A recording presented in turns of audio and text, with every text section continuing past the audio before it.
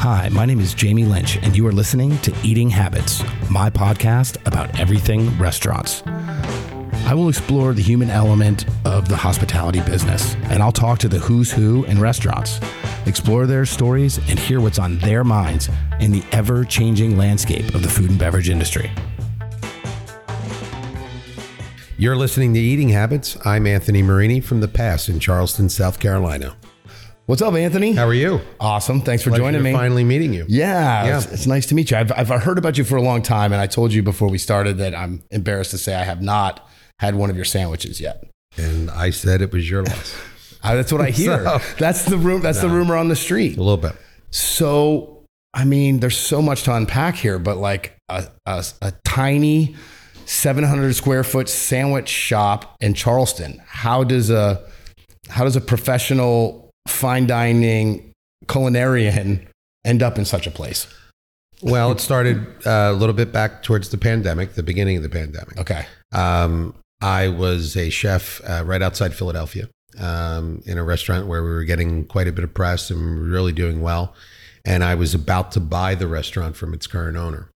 And 4 days before, I basically was signing the papers, and 4 days before I went to sign the papers, COVID hit. And I backed out of the deal completely. Smart move. And yeah. Not a great time to be opening a restaurant. And took a break for, a quick minute and started traveling south. Went to Atlanta to help a few friends of mine out who, the north was closed. So the south was open. Right. So I was able to help out some people in the south in Atlanta. And I kept coming to Charleston up on breaks. And I was like, I really like it here. It's like 15 minutes to the beach. It's a great restaurant community. Yeah. Small enough town to be small, large enough town to be large. I mean, I really enjoyed it. Mm-hmm. I originally was going to find a job. Mm-hmm. And I won't tell you the name of the restaurant. But it wasn't Church and Union, was it? No, it was not Church and Union. But basically, I did a bunch of interviews with a restaurant, and after the third interview, I was told I was supposed to get like a tasting. Uh-huh. And I'm fairly good judge of having a conversation, and if it went well, I spoke with the owner, general manager, director of operations. But then after those three conversations, I didn't hear anything, and I'm emailing them, I'm calling them, I'm going, what's going on? I don't understand. And on my final call, I got somebody on the phone who was clearly having a bad day at that restaurant group. And they said they figured out when you graduated at CIA, which they said you're an old timer. They said I was old. Oh, you're an old timer. I went, okay, fuck them. I'll open up a restaurant instead. And that's what I started doing. I started looking for spaces. Perfect. I originally looked at a space that is now Vern's. Uh-huh. And at the time, because I was so new here, I didn't want to spend the money and take the chance, especially through COVID. Right. I walked away from that deal. And then on the heels of that, I found the little space that I'm in now. And there was something really interesting and very sexy about standing in the middle of that room and saying, I could see the front door and the back door of this room. Yeah. And I said, okay, well, I'm going to make sandwiches and figure it out for a year. Yeah. And that's what I did. I just, opened up a little sandwich shop, and all of the ideas that came, on the menu from me, were just ideas that, I just threw down and let's see what works. Awesome. Have you always has sandwiches always been something that you are passionate about or enjoy, or is it kind of like, hey, this seems like a low risk, something I can do well with a small staff kind of option, or were you passionate about that going into it? Well, I'm passionate about food in general. Yeah. I am from the land of cheesesteaks, which we do not make cheesesteaks at the Pass. Whoa. Hold up. I know. Why? No hood? I have no hood. I have a half sheet pan convection oven, one induction burner. I do everything sous vide. And then obviously all of my cold cuts are, brought in from Atlanta, from an Italian purveyor that I use. How good is your cheesesteak if you were to... Well, I can make a good cheesesteak. Here's my one comment about cheesesteaks. Okay. I knew there had to be something. There are three places that I will go inside the city of Philadelphia and have a cheesesteak. Only three. Gino's, D'Alessandro's, Tony Luke's. I will not have a cheesesteak in New Jersey. Oh. I will not have a cheesesteak in South Carolina either. And I've had plenty of people go, you've got to go over to this place and you've got to eat this cheesesteak. And I'll be like, no, I don't. I won't eat a cheesesteak outside of the city of Philadelphia. Can I make one? Sure. Would you ever? Would you make a chili? No, sorry, I wouldn't. Not here. You're like, why would I do that? Not here. Yeah. I just have. It's kind of like the Holy Grail, and I don't want to, screw with that. I totally get it, man. I'm a chef. I understand. But I love cheesesteaks. We got idiosyncrasies about things. Yeah, I just have a thing about it. It's weird. It's something about the Philly air and how it mixes with the sliced meat that creates. And just the people that you come across, and the fact that you're there at 3 a.m. after going to the clubs and going to restaurants and late at night. And there's something about it. Right. It's like some people drink champagne. Sure. You'll have a cheesesteak when you're. Well, when I go home, I'll have a cheesesteak, and I will have a cheesesteak when I go home. Awesome. All right. Sorry to get sidetracked. I knew that this was going to be an interesting thing to touch on. The thing is that, it's a little bit of both. I think that it was a low risk idea for me. I knew I could put together a good sandwich based on, kind of what I know culinarily.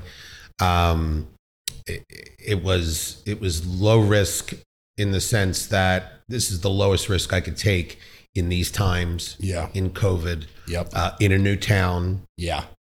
I'm a northerner.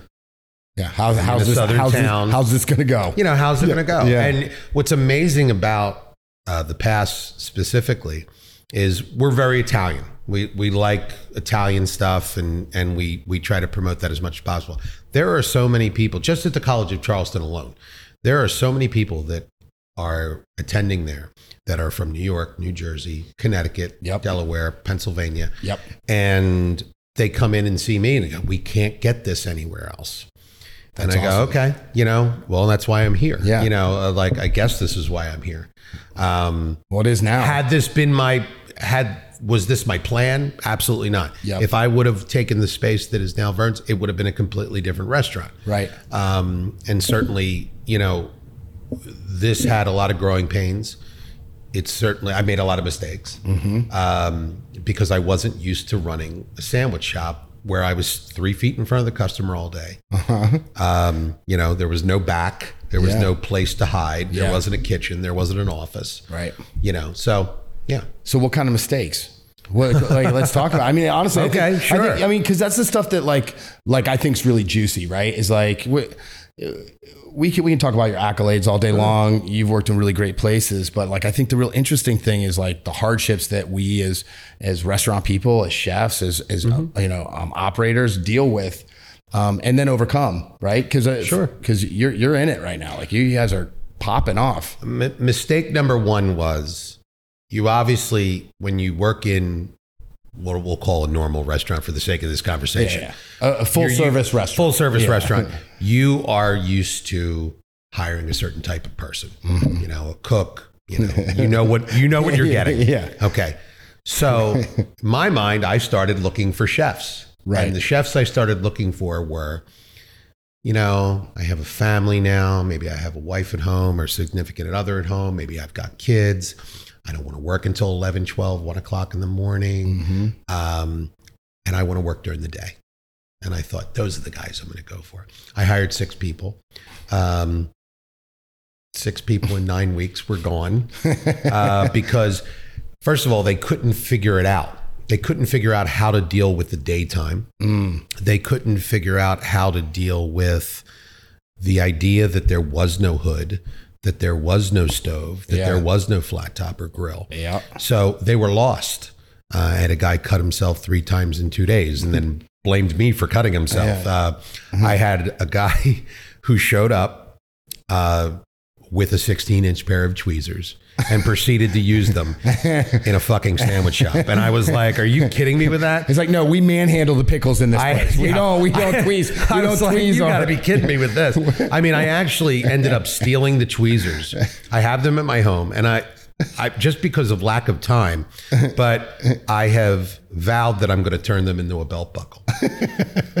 That's awesome. But, you were hiring people that you thought you always worked with, and this was just not that environment. Yeah. So we ended up kind of scaling back. We started hiring younger people, college students, people who were interested, but, didn't quite have the chops, to be in a, traditional restaurant kitchen. Right. And it worked out, eventually it worked out. I have more staff now than I had at the very beginning before it was myself and my business partner. Again, I didn't understand the prep of a sandwich restaurant. That was another mistake. I would prep all night, and then we'd open up 9:00 and I'd make sandwiches, and then I'd go, all right, it's 1:00. We're closed. Yeah. I can't do this anymore. Right. And that lasted for a couple of weeks before I figured out this is not a good business model. I said, we have to figure something else out. Yeah. So, that was a major mistake. The other mistake, which turned out to be super positive. We had a PR company. They shit the bed on our entire campaign, and we eventually parted ways. But before we parted ways, we took over the social media. And our approach with social media was to interact with every single guest. They posted a sandwich online. We thanked them. We, posted it on our Instagram. And we did that for every single person. Somebody posted something, we liked it. If they wanted to know something, we gave them the information. We are so engrossed in people's lives now here in Charleston with, regulars that we have. It's something that is paramount to our business. Yeah. I don't want to romanticize this. I put good shit on bread, and that's about it. Okay. However, what I do think that we do that's different is we offer a level of hospitality that I don't think many sandwich shops do. And I'm not speaking bad about any sandwich shops that are here in Charleston or anywhere, but that's paramount to our business model. At the time when we got rid of that PR company, we had 350 followers. We're now up to 20,000 in less than 2 years. Nice. We know about births of children. We know about marriages. We know about when somebody travels somewhere. We've had people go to Italy, get stuff in a store in Italy, pack it in their suitcase, bring it back to Charleston, give it to me, and have me make a special with it. That's pretty cool. That's cool. I mean, that's to be that to be that involved in somebody's life is what's important to me. Right. So, if you think about it, like, you've made it. Right? Like, the goal, at least my goal, I think a lot of chefs' goals has always been to connect with people, right? Through food, to nurture people through food. And if you've created that relationship with your guests and create a model where people are connected to it and feel some sort of connection to it, where they bring you, illegal hot peppers from Italy or whatever, like that's awesome. Like that's really great. That it is. So, so you didn't set out to do sandwiches, but you ended up doing it. Is there a future in this for you? Is this what you're? I don't know. Because you branched out a little bit. I don't know. And we also, and we spoke about this earlier, but I opened up almost 2 years ago in August, and probably about 2 weeks into the restaurant being open, obviously we closed at 4:00. Yep. And one night I happened to be driving past the restaurant. It was dark. And I got immediately depressed. And I said... Seeing the lights off? I said, this doesn't look right. Like, why are the lights off in that place? That place should be open at night. And I got the idea that I was going to do a chef's table, a one reservation per night table. We were going to do 8 courses. We were going to do it for up to 12 people. The inner chef was just like, get out. Yeah, I'm doing sandwiches, but this is not what I really do. So I want to get back to over here. So I started to kind of theorize how I was going to do this. And we were set to open up in October for the chef's tastings. And late in September, I just got a wild hair up my ass. I said, I've been doing this for so long. It's like, it doesn't feel right not to be on Open Table. So I said, I'm going to advertise this on Open Table. And I was naive in the sense that I'm not from here. No one knows me. No one knows who I am. I've been open for 2 months. They don't even know the restaurant's there, to be perfectly honest. I said, I'll do this once a week. This will be fun. This will be interesting. Yeah. And tell yourself whatever you want to tell within yourself. 2 weeks of putting it on Open Table, we were sold out for every date in 2021. Yeah. I think in 75, if I remember correctly, in 75 days, we did the chef's table 56 times, 8 courses for up to 12 people. And we had, some great guests. They were really into it. They loved it. Our last chef's table was like late in December of that year. And I went on vacation, a brief vacation. While I was on that vacation, I started looking at Instagram and the Omicron variant had reared its head from COVID, and everybody was closing their restaurants for some period of time. Some people even closed them, Christmas Eve. Yeah. Didn't have festivities then. We're closing for 10 days. We're closing for a weekend. We're closing to give our staff off. And I said, I have a 700 square foot restaurant. I said, I can't have seating in this intimate setting. So we decided to take all the seating out. We were not doing delivery at that time. We opened it up to delivery, and the sandwich restaurant blew up. We stopped doing the chef's tables then. And it was always like every couple of months I would go, well, I'll just wait till Charleston Wine and Food is over and then I'll start them up again. Or something else would happen. And I'd be like, well, I'll just wait till that happens. I have 5 to 10 calls a week where they come to me, people come to me and go, you doing the dinners yet? You going to get the dinners going again? And what I've kind of backtracked to is I'm looking for spaces inside Charleston to do actually a, full service restaurant. And my goal is to, kind of maybe not necessarily recreate those dinners, but give people a dining option at night, to do something. So you're working on that? Yeah, I'm working on that. Yeah. Okay. Cat's out of the bag. Cat's out of the bag. Have you got any spaces in mind? I've been looking for spaces for 8 months. Yeah. It's a challenging market. It is a challenging market. This is a challenging market in Charleston. What are you finding challenging about it? I'm curious. There are spaces available. Yeah, there are. There's the historical element to, especially downtown. Sure. Where you have a lot of physical limitations. You have historical limitations. I think you have two different types. In my mind, at least what I've been seeing, you have two different types of properties. You have, the properties where a builder builds something. He says to you, I'll give you this vanilla box. You're like, well, I want to put a hood in there. Well, you put the hood in. You go put the grease trap in. I said, I'm renting this. Yeah. And even if I rent this for 10 years, why am I putting this stuff in for you? That's one type of building. And then you have some second generation spaces that, might have been popular 10 years ago or 5 years ago. And, there's a sentimental value to the owner or to, the restaurant, and they overvalue that. And they go, well, we did something great 10 years ago. That's worth, $750,000. It'll be like, no, it's not. You haven't made any money yet, you maybe. in the last 3 years.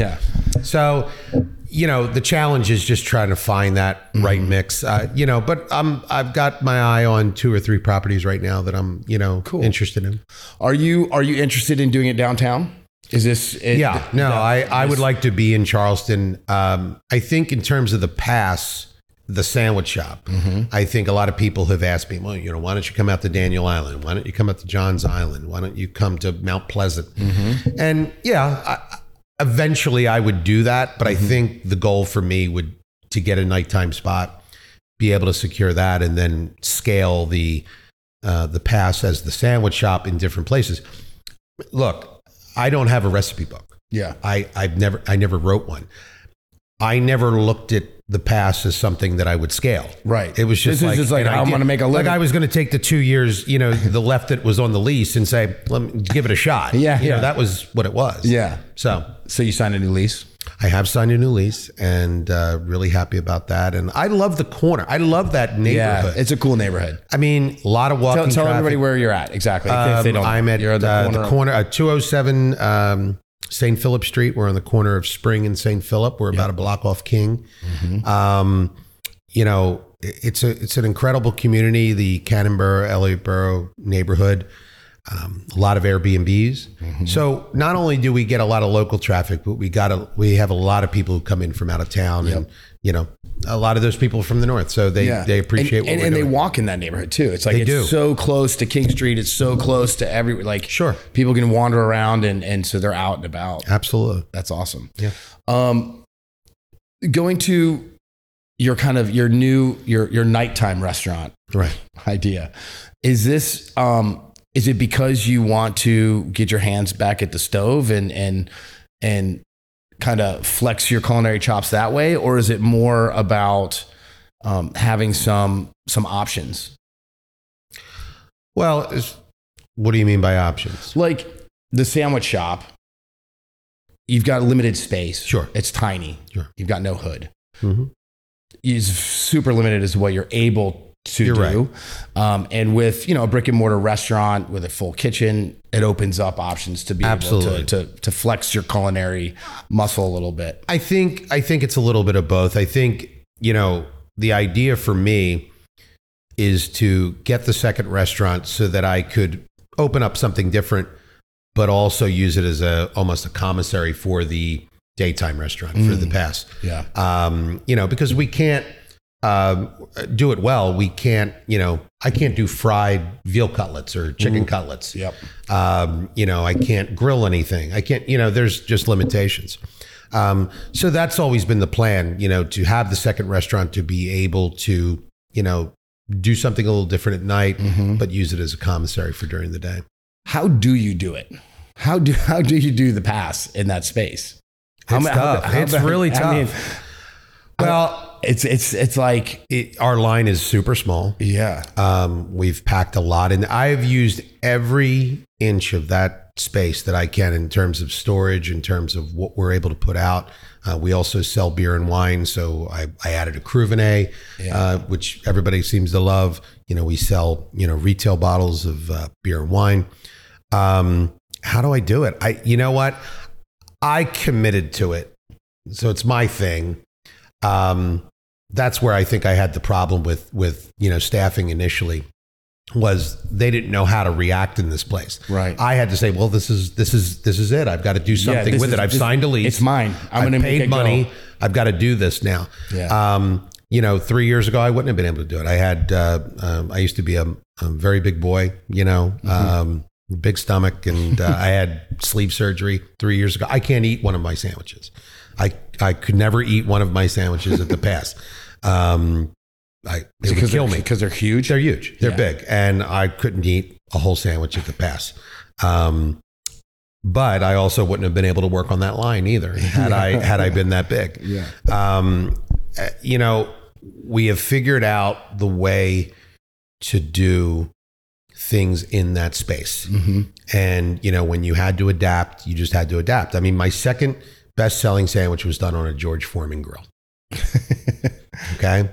Thank you, George. I bought 6 George Foreman grills since I've started. You're just burning through. You're keeping him. Yeah. You're keeping him in that big house. That's right. Burning through those. And I hide it, and I put a piece of blue tape over top of George Foreman, and I write Carmela on it. And you're like, who's Carmela? I go, it's not George Foreman. Whatever, you know, that's it.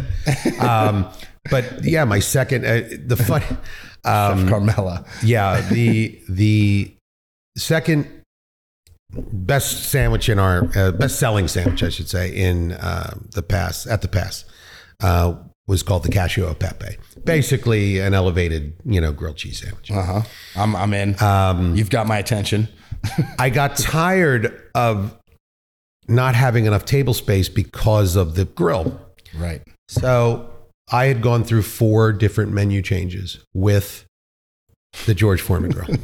I said, we're going to do without the George Foreman grill for this particular one. So I went and I went on Instagram. You can find this on Instagram. I went on Instagram and I wrote a post. And the post never said he, she, there was nothing, you know. Yeah. I said, we've lost one of our own. And, we're just deeply shocked and saddened. And, they were there for us at the very beginning. We're saying goodbye. I got over 500 condolence messages. Wow. And the foreman. And they thought they were talking about somebody. No. Not George, the sandwich. Oh. We were talking about the sandwich. Okay. That we were going to. It had to go. Because of the George Foreman girl. Can't fit anymore. One of the people who works at Charleston Wine and Food calls me, and we're talking about something about the festival, which just happened a couple of weeks ago. And she goes, we have the conversation about 15 minutes. And she goes, can I tell you, at the end of the conversation, she says, can I tell you something? I said, yeah. She goes, we saw your post. We made somebody run out and get a condolence card. Oh. We filled out a condolence card. And I went home that night and I was in bed. And I just wanted to see if I knew anything about this guy named Pepe, because we said Pepe. Yeah. Okay. And I just wanted to see if there was any stuff on Pepe. And I realized you were eulogizing a fucking sandwich. And I said, I want the card. She gave me the card. We framed it. I have a plaque that says Charleston Wine and Foods condolence card. No way. Yashio Pepe. Is it at the restaurant? It is at the restaurant. I love it. That's so funny. And now, you got to be careful with that social media, man. Well, there were people who obviously gave condolence messages, but then there were people who thought I was really insensitive. Like, how could you be doing this? Like, talking like that. So I went on Instagram again. I got a fake account with Cascio E. Pepe. Yeah. And he has now faked his death and living in Italy. Nice. He might come back for a meeting or two in Charleston at some point. Nice. I still have a few George Foreman grills left in the garage. Beautiful. And he might come back and visit every once in a while. So now you're going to get flooded with Foreman grills for Christmas. That's now. right. Yeah, it's like your front stoop. I'm an enthusiastic endorser. Yeah. So that's hilarious. Did you ever imagine when you were a young cook coming up and you're like, I'm assuming that you're like dreaming of like being the best chef in the planet and like cooking your ass off, that you would be talking about having to change your menu because of a George Foreman grill? No, never. I was, when I first got out of CIA, the thing I wanted the most was I wanted to be an Italian chef, work in an Italian restaurant, have an Italian wife, 2 Italian kids running around, and a dog named Enzo. That's all I ever wanted. That's it. As I started to travel, I first went to Phoenix and then Los Angeles and worked in places there. I got to see so many other different types of food. And I ultimately ended up opening 2 restaurants in Birmingham, Alabama. I think that when you're young, you want the world. Right now I'm having I get frustrated a lot, and I show it, but I'm having an incredible amount of fun. And this is very strange to me about, obviously as chefs, we have people who come up to you in a dining room and say, I love your food. This was tasty. I enjoyed this. Mm-hmm. It is mind blowing to me that, and people sit 3 feet away from me while I work. It is mind boggling to me that people walk up to me and go, this is the best sandwich I've ever put in my mouth. I go, you got to get out more. You're what the hell's wrong with you? Like, seriously, what am I doing here? What kind of cold cuts you got over there, man? It's like, there's not like crack on it or anything like that. It's like, I'm putting hopefully putting together a good sandwich, but it's really been amazing to me about the reception of all this. Yeah. So no, I never thought anything like this. No. Yeah. And like, but it goes to show you, right? Like it could be a legitimate cacio di pepe. Sure. Or it could be a sandwich, but it's still touching the people, right? Sure. Like they're still having a reaction to your food. Sure. And if it's good or the moment's good, maybe the ambiance or seeing you prepare it is what's doing it for them. They're getting that food memory regardless. Well, I think the fact that we are so small and I have 6 bar seats in front of me, mm-hmm. they're literally, as far as that computer is to me, that's how close the guests are. They see everything that's happening. So I have to be very clean. I have to be. Yeah. So I'm a guest and I come and sit down and order some sandwiches. What do I see? Are you Are you cursing out the Foreman grill? No. Are you you know, you got like finger cots on your hand? Like what's going on in there? Absolutely not. I think, it's a nice tidy. It has to be clean. Yeah. Because, I mean, they so literally can see over what you're doing. They could see my board. They could see everything that I'm producing. If I'm prepping something at any particular moment, I have to make sure like I'm doing it right with pans around, and it's not just like I'm going to chop a whole bunch of vegetables and, sweep them off to the side. The trash. They see everything. When they talk to me, I mean, I just want them to feel taken care of. Mm-hmm. I mean, the first thing anybody hears when they walk in is, "Hey, how are you?" Not only from my staff, but from me. Mm-hmm. The last thing they hear once they leave is, "Thank you and appreciate it. Thank you for coming. I appreciate you." And while they're there, they ask a lot of questions, and sometimes that's good. And when you're busy, sometimes that's not so good. So how do you know if it's not so good? If I'm the guest and I'm like, because you got 20 tickets, you got to put like some sort of marker on there. It's like when the tickets get to here, right? More. I'm better with putting people off than my staff is. My staff feels obligated. Like they're talking to me. I have to respond. I have to talk. Right. Hospitality says I have to. No. Yeah. And I understand that part of it. But like, look, when you're busy, you're busy. Yeah. You got to answer with one word answers, and you can come back to them later. Yeah. But and that's how I handle it. I handle a lot of things with a lot of sarcasm that comes off as a joke, and I try to make it, light and a joke. I also have a kind of self-deprecating way of talking about myself. Like I said, I don't want anybody to have any illusions that I'm doing anything like earth-shattering here. It's like I'm making sandwiches for you, that's it. Because they asked all the chef-related questions, right? Oh, what's your favorite this? And tell me about this, and how do you make that? And and we answer them best we can. Yeah. How big is the menu? How many items? I have 13 items on the menu. Okay. We have 8-9 sandwiches. I have a tuna crudo on that I've run before. Nice. We have a antipasto platter that, bunch of different cured meats that I do. We do our own house-made giardiniera. Anything that I can do in-house, I do. Yeah. My mustard is made in-house. All of our sauces are made in-house. The giardiniera is made in-house. Anything that I try to source as authentically as possible. We get really good Italian meats. I mean, we're not using kind of garbage. Yeah. We get good cheese. Are you using the same like purveyors that we use, or do you have like specialty Italian market? No, I use some of them. I use IGF and GFI. I don't use Cisco. I don't use US Foods, and not because I don't. I've never used them before. I certainly have. But, on the scale too that you guys are doing, Mike. Well, the problem is storage for me. Yeah. So you can't bring in. I've had Cisco walk into me, be like, "We'll give you no minimums," and I go, "I don't really care." I said, because you're still going to give me a case of something. Yeah. When I only need a jar. I need this. I need a jar. Pretty much. I don't do that. Yeah. Or they have like a 12 case minimum. You're like, well, what do I do with 12 cases of anything? Yeah. I have no ability to use it. So we use IGF and GFI.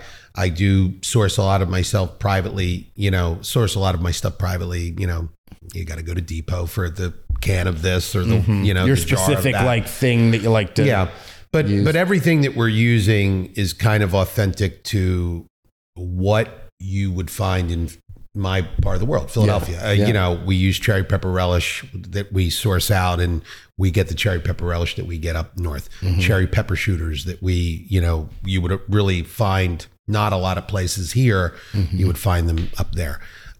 So we do a lot of that stuff, and the only time that we really had that it kind of came full circle was the Philadelphia Eagles were in the Super Bowl this year. Hell yeah, they were. And how'd that go for you? Yeah, how'd it go for me? You're right, exactly right. Not about the Super Bowl. I'm saying you obviously celebrated. We did, and okay. So there is a company in Philadelphia that will send you a box of Philadelphia soft pretzels, or they will sell you tasty cakes or Frank soda. These are things that are indicative synonymous of Philadelphia. with, Right. So I bought 60 pretzels. I put it on Instagram. I said, I got these pretzels for, Super Bowl. Within 10 minutes of that, I started receiving phone calls for the next 3 days that, can I get 50? Can I get 30 of them? Can I get this? Can I get that? I way under order. $60. I said 60 pretzels there. I made my partner run up to Columbia that had a Philadelphia soft pretzel factory. Yeah. I said, buy 500 pretzels. Yeah. She bought 500 pretzels. We sold over 500 pretzels in 38 minutes. Wow. To people with Eagles jerseys on, people from Philadelphia. That's awesome. And then you talk about cheesesteaks. And like I said, I'll never do a normal one. But we did something for the Super Bowl where we did a red wine braised short rib with house-made cheese whiz, with onions. And we did that on an Amoroso roll. And we sold 150 of those in 2 hours. So, you know. Not a cheesesteak. Not a cheesesteak. Not a cheese steak. Yeah. Similar. Steak and cheese. Yeah. Steak and cheese. Yeah. Pretty much. That's awesome. Wow. That's great. I don't know. Well, now that you survived. You know what? Now the new business is I should just open up a Philadelphia soft pretzel factory. And, right. Maybe I make money that way. Yeah. But there's still time. There's still time. Yeah. That's my retirement plan, maybe. Right. What's your favorite sandwich? On the menu? Or in just in general? In life? Because I understand that maybe there's a sandwich you can't replicate in your, in your difficult I think spot, that I'm curious what your favorite. There are two places that come to mind. I did a consulting job many years ago in Columbus, Ohio, and there was a deli there called Katzinger's Deli. Okay. And just a, Jewish deli that was incredible. Mm-hmm. And they had all these very specific sandwiches that were made for this place. And it was turkey, prosciutto, Dusseldorf mustard, and scallion cream cheese on like this pumpernickel bread. Mm-hmm. That weird. It checked every box for what you wanted. It was awesome. And it's not a normal combination. No, not at all. That's kind of super interesting. Yeah. So that's one of your faves. That's one of my faves. Did they toast the bread or anything, or is it just? I believe so. Yeah. No. It was toasted. Yeah. I mean, it was just a delicious sandwich. Another place that I think of often, especially when I go home, is a place in the Reading Terminal Market in Philadelphia. It's called Herschel's. Okay. Great pastrami, great corned beef, but house cured salmon. On a Bayali. I'm real simple. I just, just give me, spice, fat, things that I really like, a little acid, and I'm good. How important is the mustard to you? Oh, I mean, just as important as it. We make our own. We make our own grain mustard, mustard seed, vinegar, a little bit of sugar. You like to leave the grains whole, or do you pulse it a little bit? I pulse half of it, and then I add in, I boil my mustard seed 3 times in vinegar. Yeah. Boil them. Cool it down, boil it. Do you dump it, or do you just same liquid, bring it up? Twice in water, once in vinegar. Yep. And then I boil it through, and then puree one side, one half of it, and then the other half I leave whole. And people really like it. We cure our own salmon at the restaurant. That's really important to me, and easy. It's like I said, it's what we can do. Why is that so important to you though? Like with that's amount of space, right? Like, wouldn't it just be easier to buy get a side of salmon, to buy a good product? Like why? Yeah, because I'm into it and I'm all about it. But I'm curious why you that's your line. And right? my question is why not? Like why? I have the skill to do this.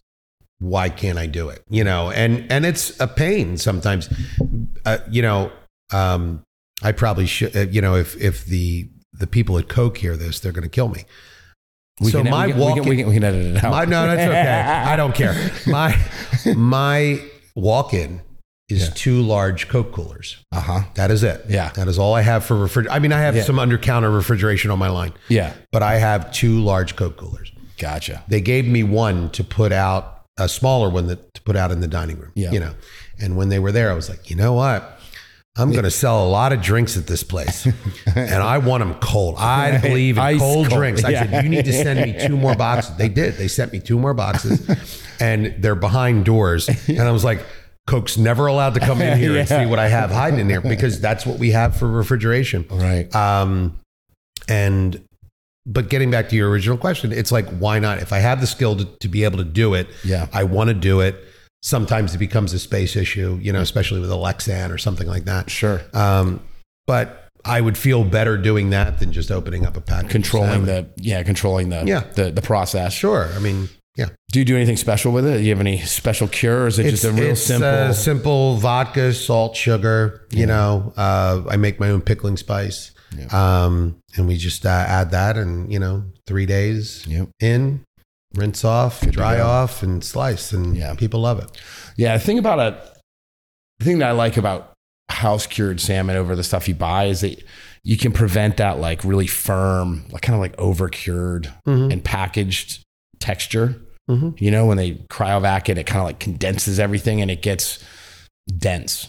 Well, oddly enough, I like cured salmon over smoked salmon, because I think most smoked salmon is like overly smoked or chemically smoked somehow. It's fish bacon. Yeah, and it's like, it just doesn't, I like tasting fish. I like tasting the actual fish.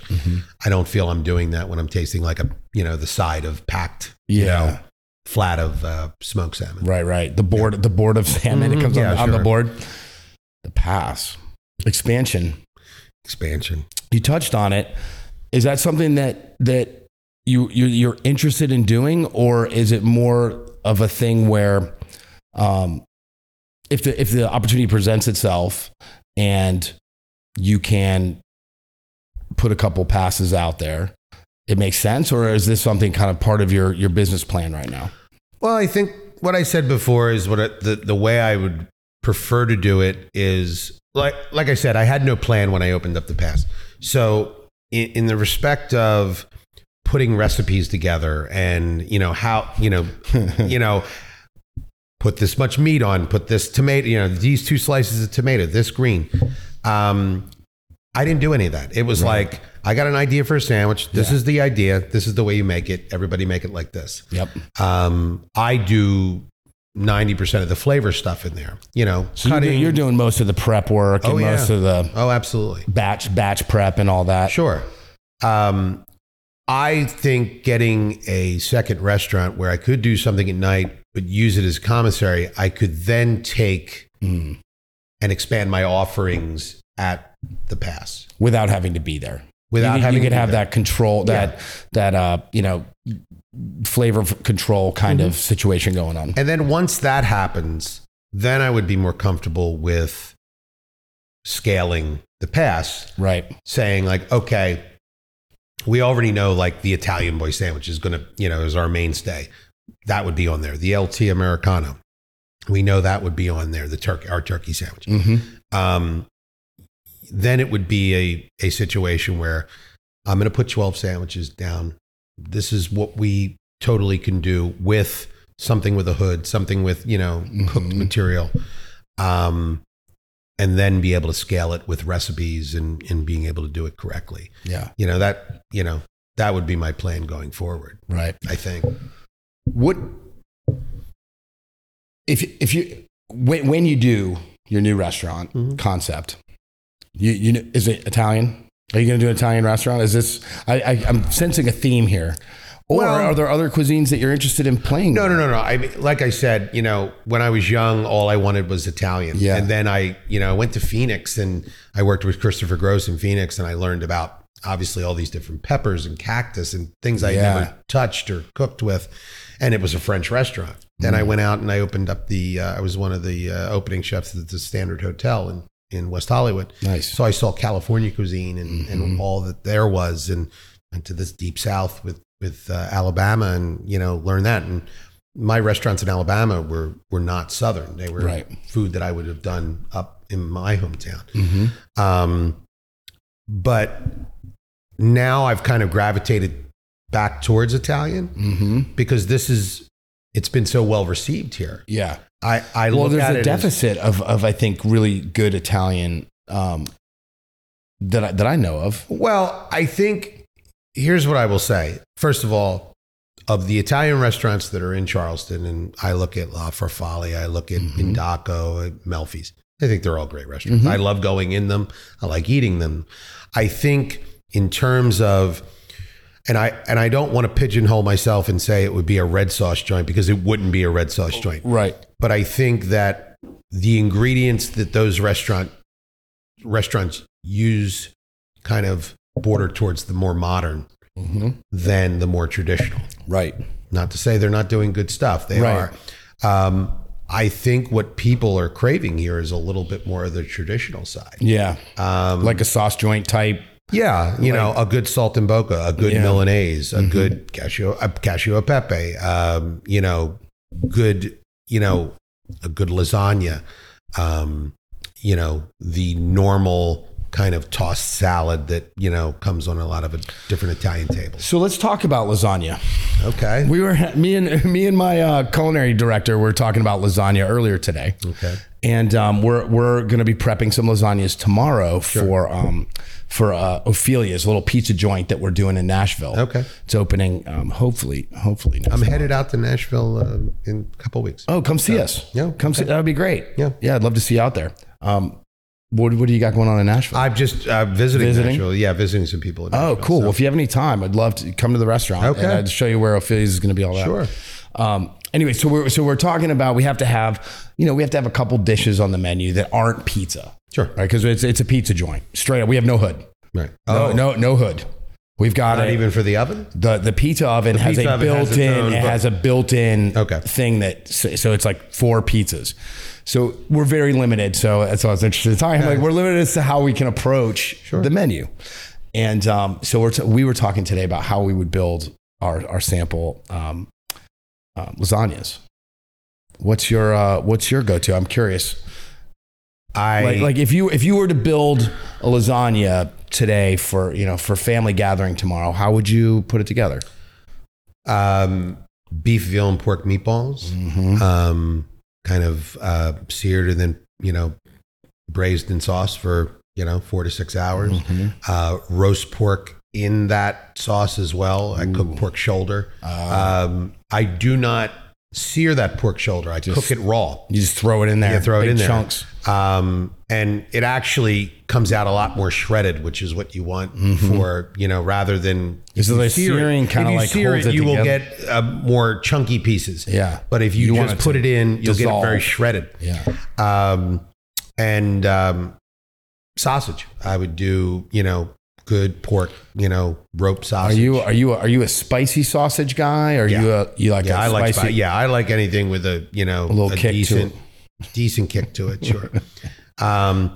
All 3 of those meats, and then they're completely chopped, and I use the sauce that I use from the braising.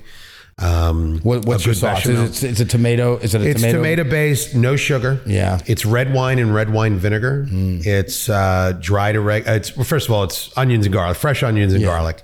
San Marzano tomatoes whole that are just crushed by hand. Have to be San Marzanos, or are you? I like them. You like them? I like them. Okay. Well, I'm just curious if you're like a hard. But oddly enough, and I don't think they sell it here. There is a brand of tomato that's a puree, Tutto Rosso, that they have up north. That I really love. And if I'm going fast and I've got to, I don't want to spend the time, I'll use that puree. So it's really an incredible pureed tomato. Basically garlic and onions, the tomato, add red wine, add some red wine vinegar. That cuts down the acid quite a bit. Yep. Dried oregano, dried basil, little fennel pollen. You like the dry. Is there a reason you go with dry and not fresh? That's what my grandmother did. Yeah. I mean, I hear you. It's nostalgia. And I don't use fresh in sauce. I don't think you really get, when you're finishing it and you want to throw some leaves of basil in it, when you're putting it onto the plate, that's a different story. But I don't think there's any difference to putting fresh oregano or, not sage, but whole fennel in there. Or something. So I like the dried, and you know, that's what we're used to. You know, one of my vinaigrettes, we have a white balsamic vinaigrette that we use at the restaurant, and they see me making it all the time because I make it right in front of them, and they go, "Oh, you're using dried?" I'd be like, "Yeah, this is garlic, dried basil, dried oregano." I was like, "This is in every grandmother's pantry up north. This is just the way it is." So the vinegars, the wine, the dried herbs, and then essentially it's bring to a boil and let it simmer for 6 hours. And you get a really rich, and especially if you add the meat in, you know, while you're doing that. And I add all the cooking fat in with the meat. And it just, you can't lose that stuff. That's like, you've worked hard to develop that. Absolutely. Throw that down the drain. Fat is flavor. I sound like a, you know, bad culinary school instructor. But no, I mean, that's a sauce. Do you have a building technique that you're like, or are you just kind of like, you get in there and you just kind of feel it out, or do you have a system? I don't think it's a building technique in the sense of, because, you know how you have to build it. I mean, you know, it's pasta, you know, fresh pasta sheets, you know, your meat, maybe shredded, maybe some whole, your ricotta cheese, another sheet, tomato, do bechamel, you know, we're thinking about leaving the ricotta out because we feel like it dries it out. What are your thoughts on that? Well, I think that feel like you could still use it, but maybe not use as much. You should try them both side by side. Yeah, we got some experiments we're going to do tomorrow. We're going to try. Are you using fresh pasta or dried pasta? We're going to do both. Okay. We're going to do both just to see, like, because he tested one that had like a no bake pot, which is, don't never do that. Right. That was a mistake. But you got to try something. Sure. So we tried it. He was like, "Oh yeah, this is not good." So we're gonna try fresh pasta sheets and the store bought like dry ones and boil them, because that's what I had when I was a kid. With dried pasta sheets, you don't have to weigh it down. With fresh pasta sheets, you do weigh it down. So if I make it with fresh pasta sheets, give it a little. I do parchment, and then I put a couple of pans on it or something, and and then I cool it overnight in the refrigerator, and then I cut it, you know, and it comes out really awesome. What's your reheating preference from the next day? Do you like? I kind of braise it in half sauce. So like, you know, you have a pan, put a little sauce in there, let it warm slowly in with that, and kind of steam a little bit with the sauce as it. Sometimes, I mean, if you were doing it for a restaurant, you know, you'd like to sear it, you know, get a little crispy edges. Love the crispy edges. Yeah, we may not have much of a choice. We have one oven. You have an oven. We have a pizza. It's a wood burning? No, it's an electric. Oh, it's an electric. It's an electric pizza oven. Oh, it's called like. You. Yeah. That sounds horrid. Well, how do you think all these restaurants in New York do it? They don't have those little like slice shops. They don't got a wood burning coal oven. What possessed you to do this? That's a good question. Well, great question. Is it part of something else? Is it part of something else? Or you just said, we're going to open something with an electric oven? You're the first person to have ever asked me that. Caught me off guard. Well, no, honestly, you know, going into it, we weren't going to do a full service restaurant in this space. We were going to do a kind of a cocktail lounge, like a night spot, because we have a restaurant 2 doors down, like a full service Church and Union. And so this was going to be kind of our complement. We like having a kind of a nightlife spot with craft cocktail, loungy vibe. Okay. But the market in Nashville is expensive, and we didn't want to open just a space where we can only really count on revenue from, like, you know, after 8 o'clock to whenever, right? Like, that didn't make a whole lot of sense. Sure. And so, so we wanted to add a legitimate food element. We were going to do some food in there, whether it was. Does it share any part of the kitchen with Church and Union? Like, do you have like a back alley that we have back into a prep kitchen? We have a sidewalk, which we'll probably be using. I imagine. Well, we'll see how it goes. I could give you a name of somebody who. And have you ever been to Philadelphia? No. Okay, so. Oh yeah, I've been through Philly, but I've never spent any time there. So towns are comprised of a lot of things called row homes. Okay, row homes. Yeah. Kind of like similar to brownstones, but tighter. Yeah. Brownstones of New York, but like tighter. Yeah. There's a chef who owns a restaurant in Philadelphia, and I know his wife. I went to grade school with his wife. and who's the pastry chef of the same restaurant. And so during COVID, this guy builds a wood burning brick oven inside a kind of a backyard, all cement backyard. Yeah. That it's just like a patio. I think this space that we're sitting in is bigger than the backyard. Okay. Yeah. And it's a tight alley to get down, real tight alley. You couldn't drive down it. You had to walk. And he was making wood burning pizzas out of a patio in the back of patio during COVID. Nice. And they were great pizzas. I mean, he's really he was doing them legit. He was just doing it in the space. Table out, 2 tables, people shaping pies and just throwing them in this oven. Well, so that was kind of the big question, right? Is like, if we want to do, we started off just wanting to do small bites out of there, like snacks to go with the cocktails. And then, we realized like, okay, we're not really putting everything we can into this concept, and we really got to give it a solid go. And so we started thinking about like, if we were to do a really small limited restaurant at the level that we expect to operate in, which is, we have a high bar for ourselves, as I'm sure you do. Mm-hmm. And so we really started thinking about the space limitations. And I was like, man, if we do pizza, like you can do pizza in a small, like I've seen it done millions of times. I'm from New York. We're all from New York. Right. So we were like, hell yeah, pizza, but we'll do it, our way. And that's when we started going down the rabbit hole of like, how do we cook it with no hood? Like, what do you do?